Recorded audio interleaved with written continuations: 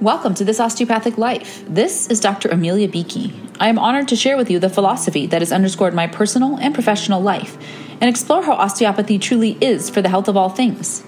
I see these principles in action every day in my varied roles as physician, parent, athlete, writer, musician, coach, and entrepreneur, and hope they will light the way for the path to your best health. Please note that while I am a physician, this podcast is intended to share general information and encourage discussion about medicine, health, and related subjects.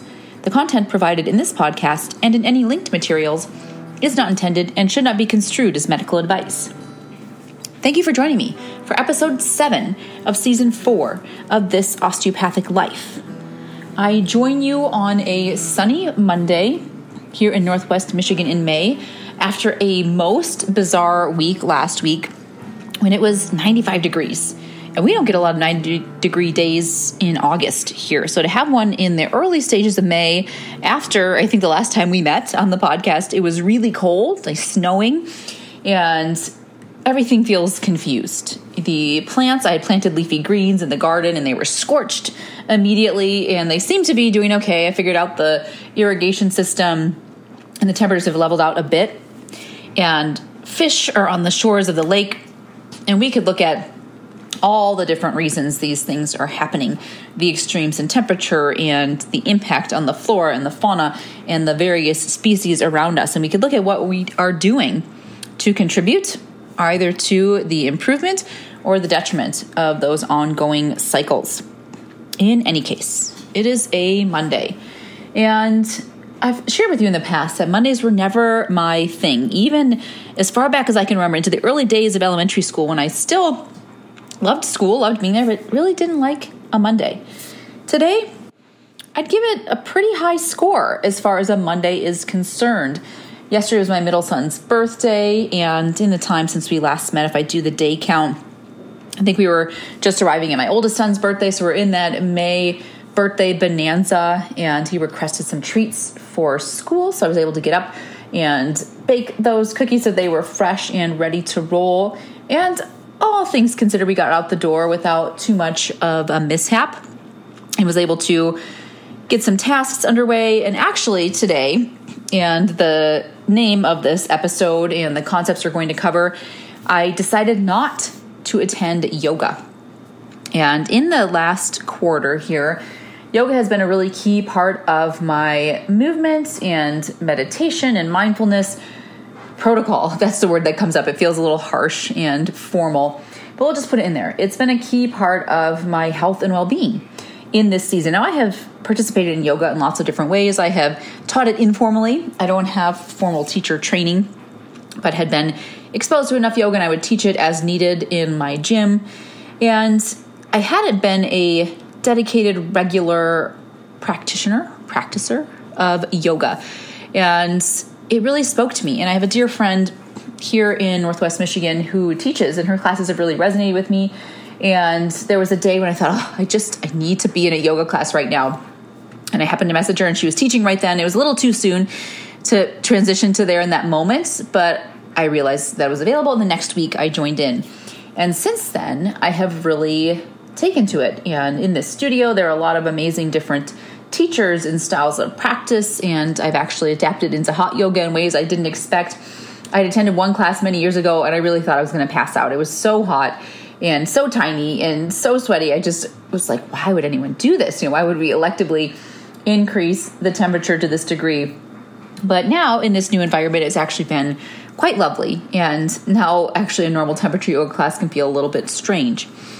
But in any case, if you've been with me throughout the course of the podcast, if you know me personally, you'll know that I often can be a more is more person, particularly when it comes to movement. And I tend to have an addictive personality style in general, whether that comes with food or, again, for me, exercise probably most significantly. And if you follow me on social media, you'll know that exercise is a near guaranteed part of my daily routine. And we could look at the balance aspect of that, right? When does it become too much of a good thing? When are we doing it for reasons that perhaps aren't for the health of all things? And that's something worth exploring here on the podcast, worth exploring in various conversations and settings.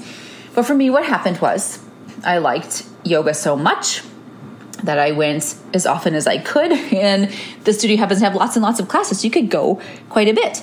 And then I found that sense of, if I didn't go, almost a bit of withdrawal from that.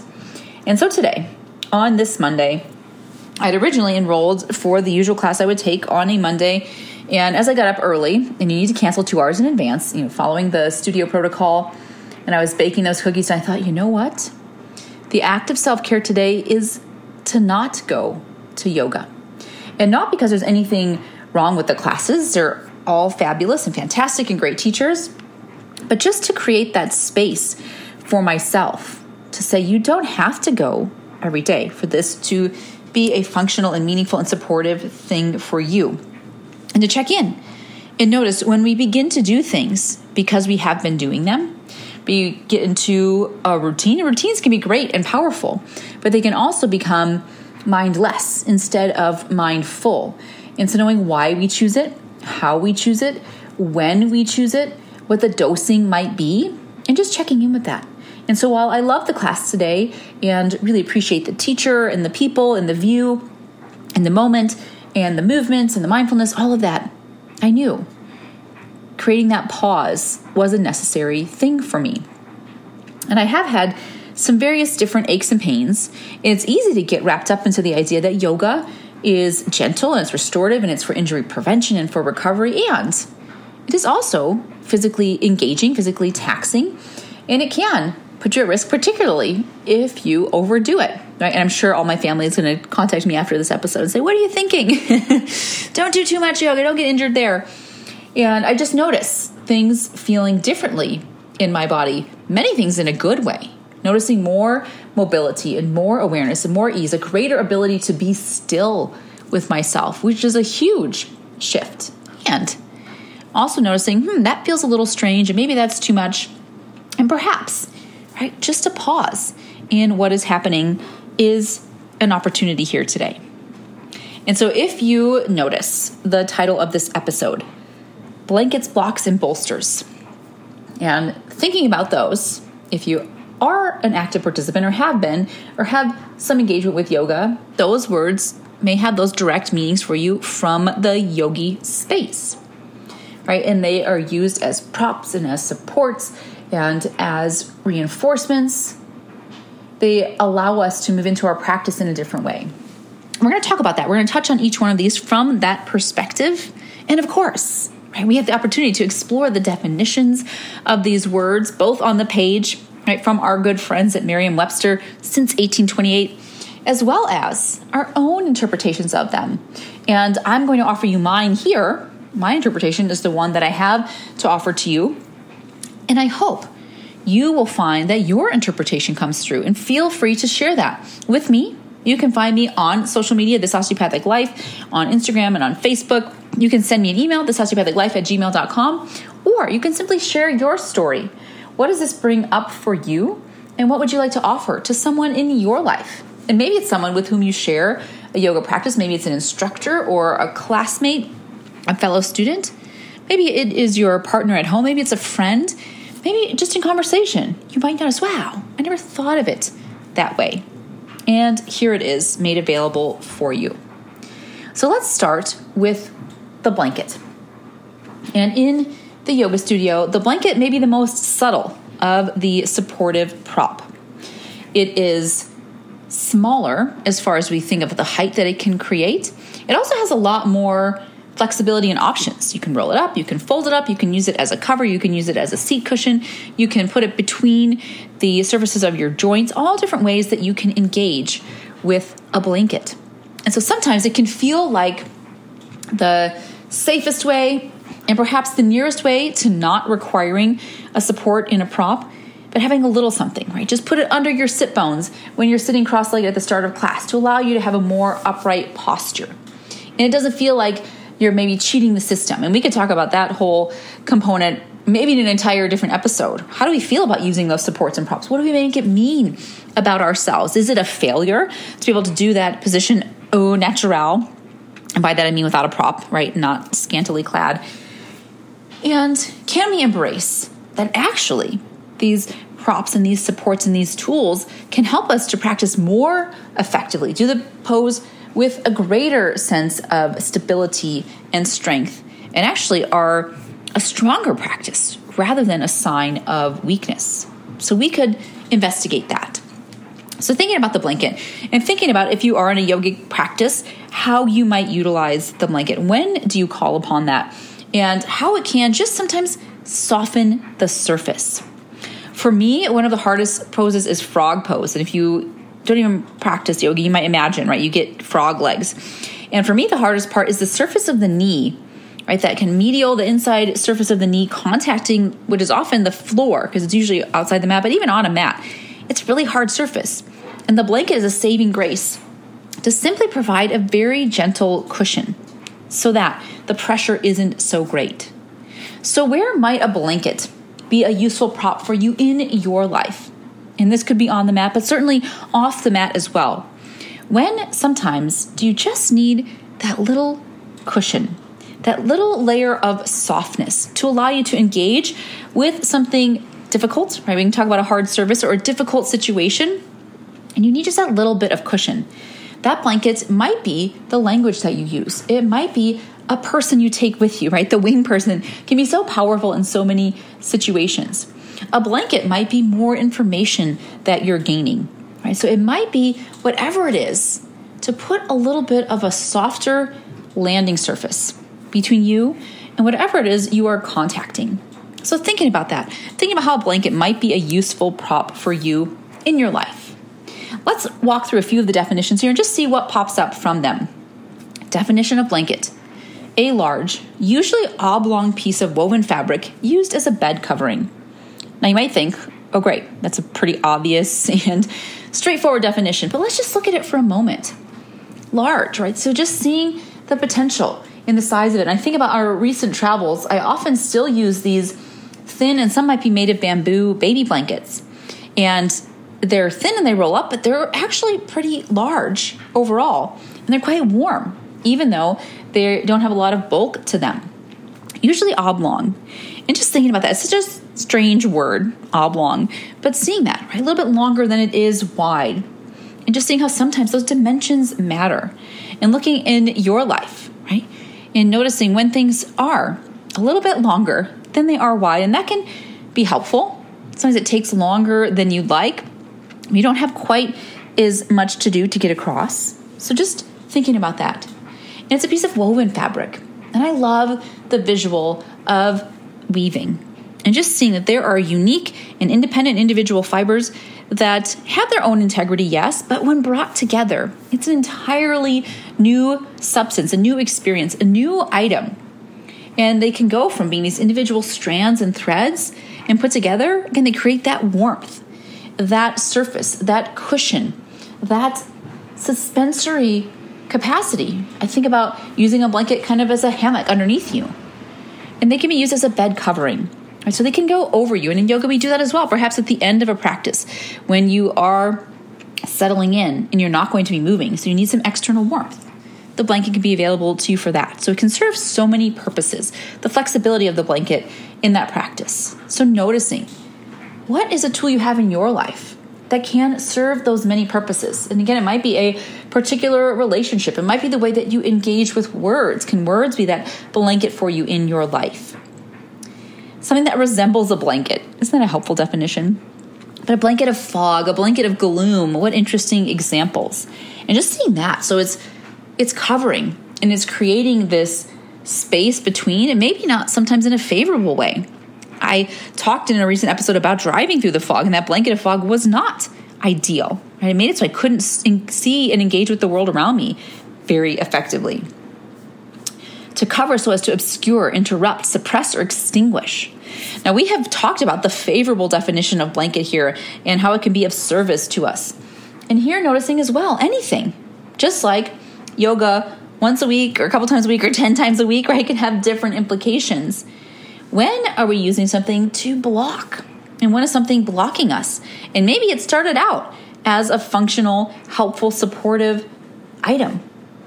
And then it shifted, right? In the way in which it was utilized, right? Intent and impact. We talk about that a lot. When the intent might be there, but the impact is other than what we anticipated. So just noticing that. Noticing where you have encountered blankets in an obstructive way, or maybe when you have been utilizing a blanket in an obstructive way for yourself or towards others, and how you might be able to shift that. To apply or cause to apply to uniformly despite wide separation or diversity among the elements included. All right, so just see when blanket statements can be helpful. Do they wrap you in? Are they inclusive? And when are blanket statements problematic? And they're making a lot of assumptions about what's happening around us. And here too, we could decide there's no one way, right, to make use of these props in yoga. There's no one right way for everyone. And so just seeing how we might shift our perspective and be a little bit more aware about what is available to us. So blanket, that's our first B. And of course it's alliterative, and I love it. And there actually are some other props here, but I chose the 3 because alliteration and trifectas are the best, according to me. You can have a different opinion, absolutely. And feel free to share that with me. So next we have blocks. And blocks in yoga are just as they sound. They're like little bricks. And they're often made of foam and sometimes might be also made of bamboo, which is a beautiful substance. We're seeing that come through. Another B. We'll just open up to those here. And the block the most often inspired cue is that the block is moving the earth toward you, bringing the earth toward you. So if you are leaning forward and you're having to compromise your posture in order to make contact with the floor, let's say you're in a lunge and you're reaching for the floor and you want to keep your chest tall, right? Tall and proud, tall, proud chest. That's often a cue we use in the gym as well.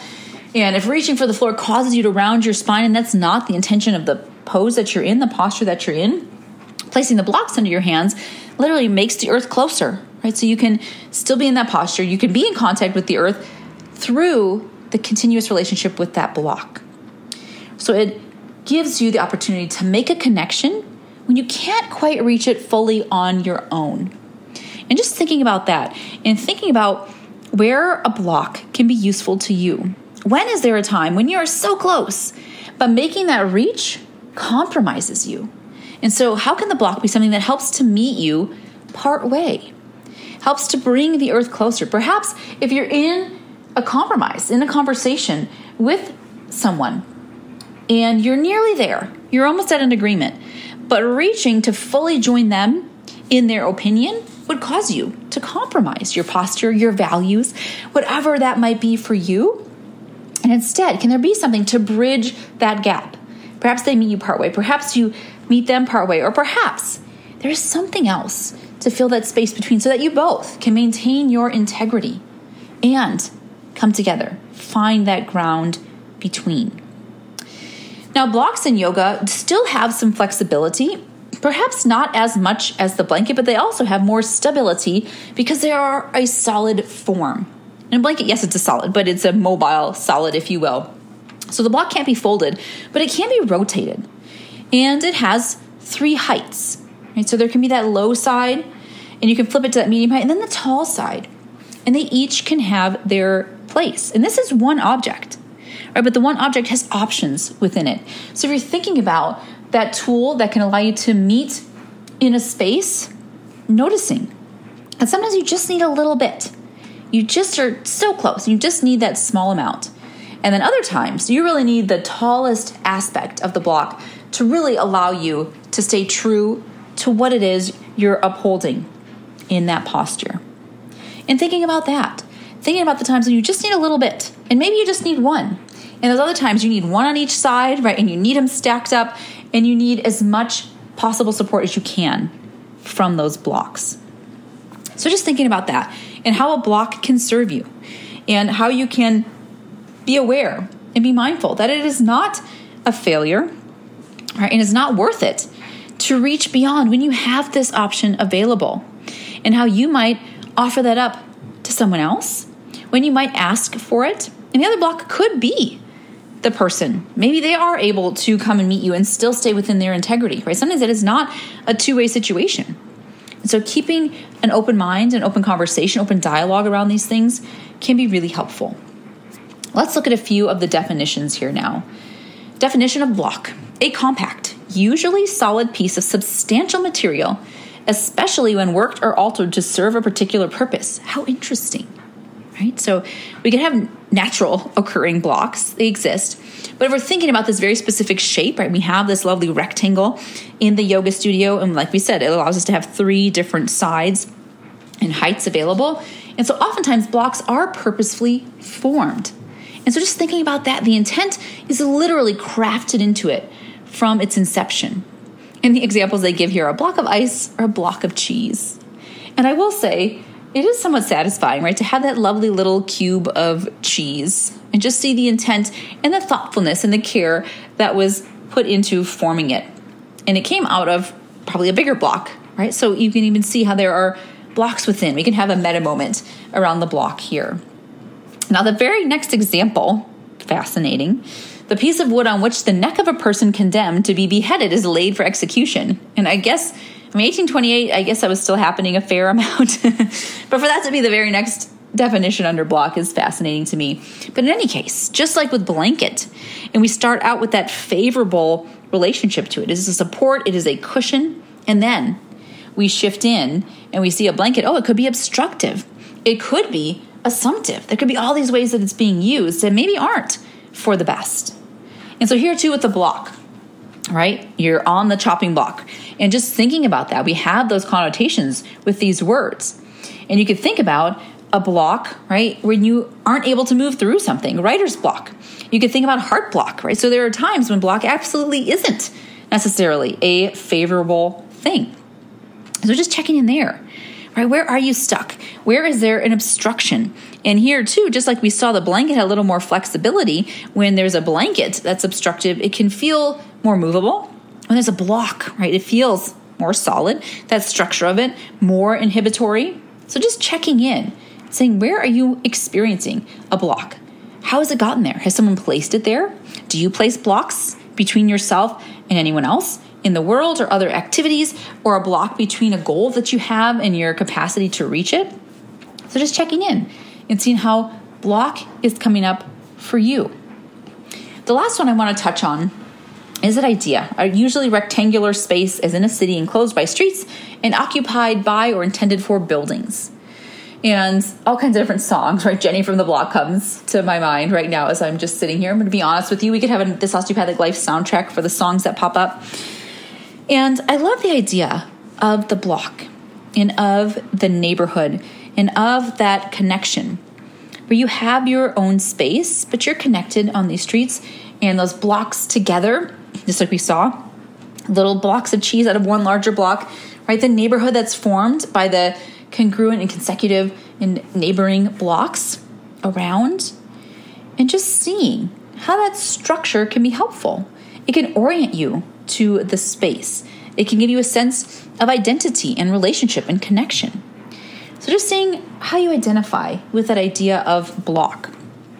Growing up, we had one particular block in our neighborhood, and as many homes around us were torn down or shifts were made and a parking lot was formed for the hospital across the street, our block had this sense of connectedness, of protectedness in a neighborhood that otherwise was quite challenged by acts of violence. And again, that's a whole other episode or series even. But just seeing that sense of our block, right? And knowing the neighbors on that block and the power of that capacity, and hearing the stories of those who grew up on that block and still identify it with us as well when they come back to visit the area. And so just noticing that sense of origin, that sense of direction, that sense of orientation to that space and the relationships that it builds. So we've gone through blanket and block, and now we are to bolster. And yes, I went alphabetical because that's just, why not? Give you a sense of form and order. So the bolster of any of these for me is the newest one that I have been using regularly. And again, likely because I have really not done yoga in a studio per se. And I do have blocks at home and I have blankets at home, but I don't have a specific yoga bolster. So it's just a newer piece for me. And if we look at the three of them, it's interesting because I would say it is the least flexible, although the more I use it, the more I see how many creative ways it can engage a posture, but usually in the same way, right? So it allows you to lie over it.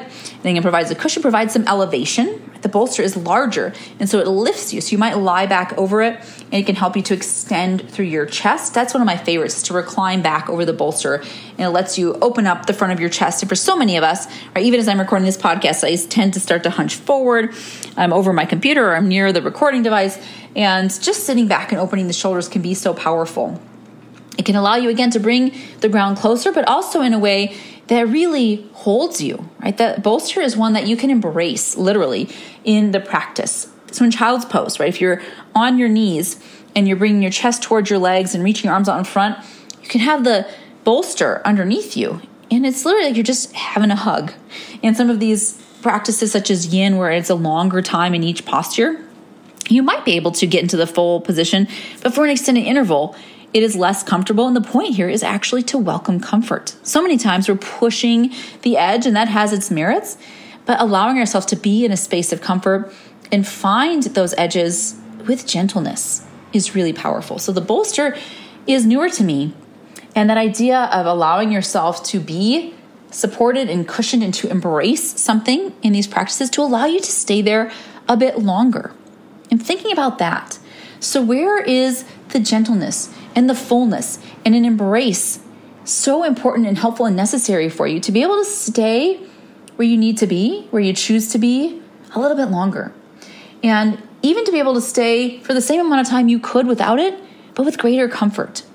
And what does it take for you to allow yourself to really just welcome yourself to be comfortable, to be at ease, to be still, and to be trusting of that experience?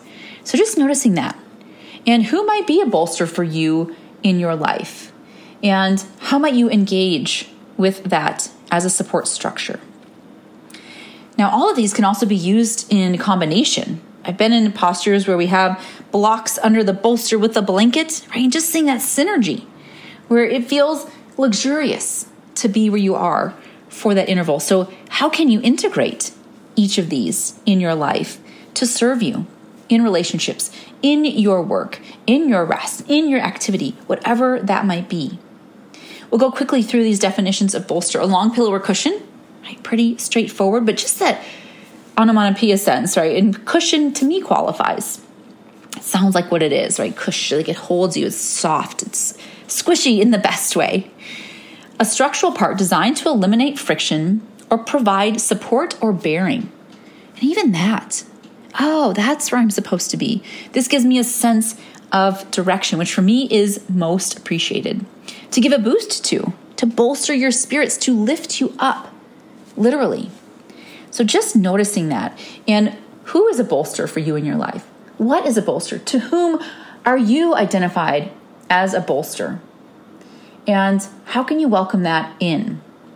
And so as we head forth into this week, it's actually been 11 days since the last episode, which seems totally appropriate because that's the time span here we are between these birthdays. And so the interval between often gets a little chaotic. And thank you for just being with me at the rate at which these episodes emerge and trusting that. I'm saying thank you to me and to you in that space.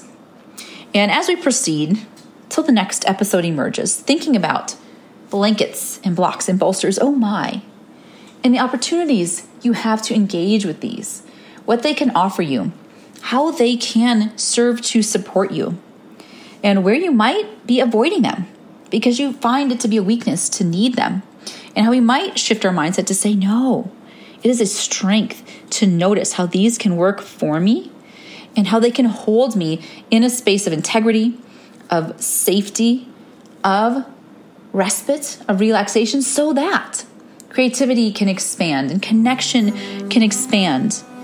And these postures on the mat and in life can become so fully available to you.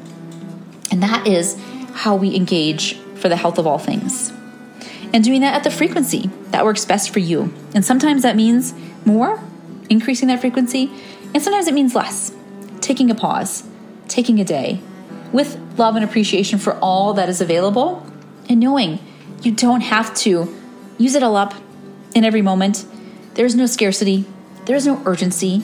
At the frequency that is right for you, engage. And when you need more encouragement, seek out that bolster. And when you need a reminder to pause. Maybe a block can be used in that way. And when you're ready for things to be softened or warmed, pull that blanket on or under and trust yourself to use these in the way that is best for you. I wish you all a beautiful day, a beautiful Monday, in fact. And I look forward to the next time we meet here. And please do reach out to me with any ideas that come up for you. This is Dr. Amelia Beakey with This Osteopathic Life. Thank you for listening.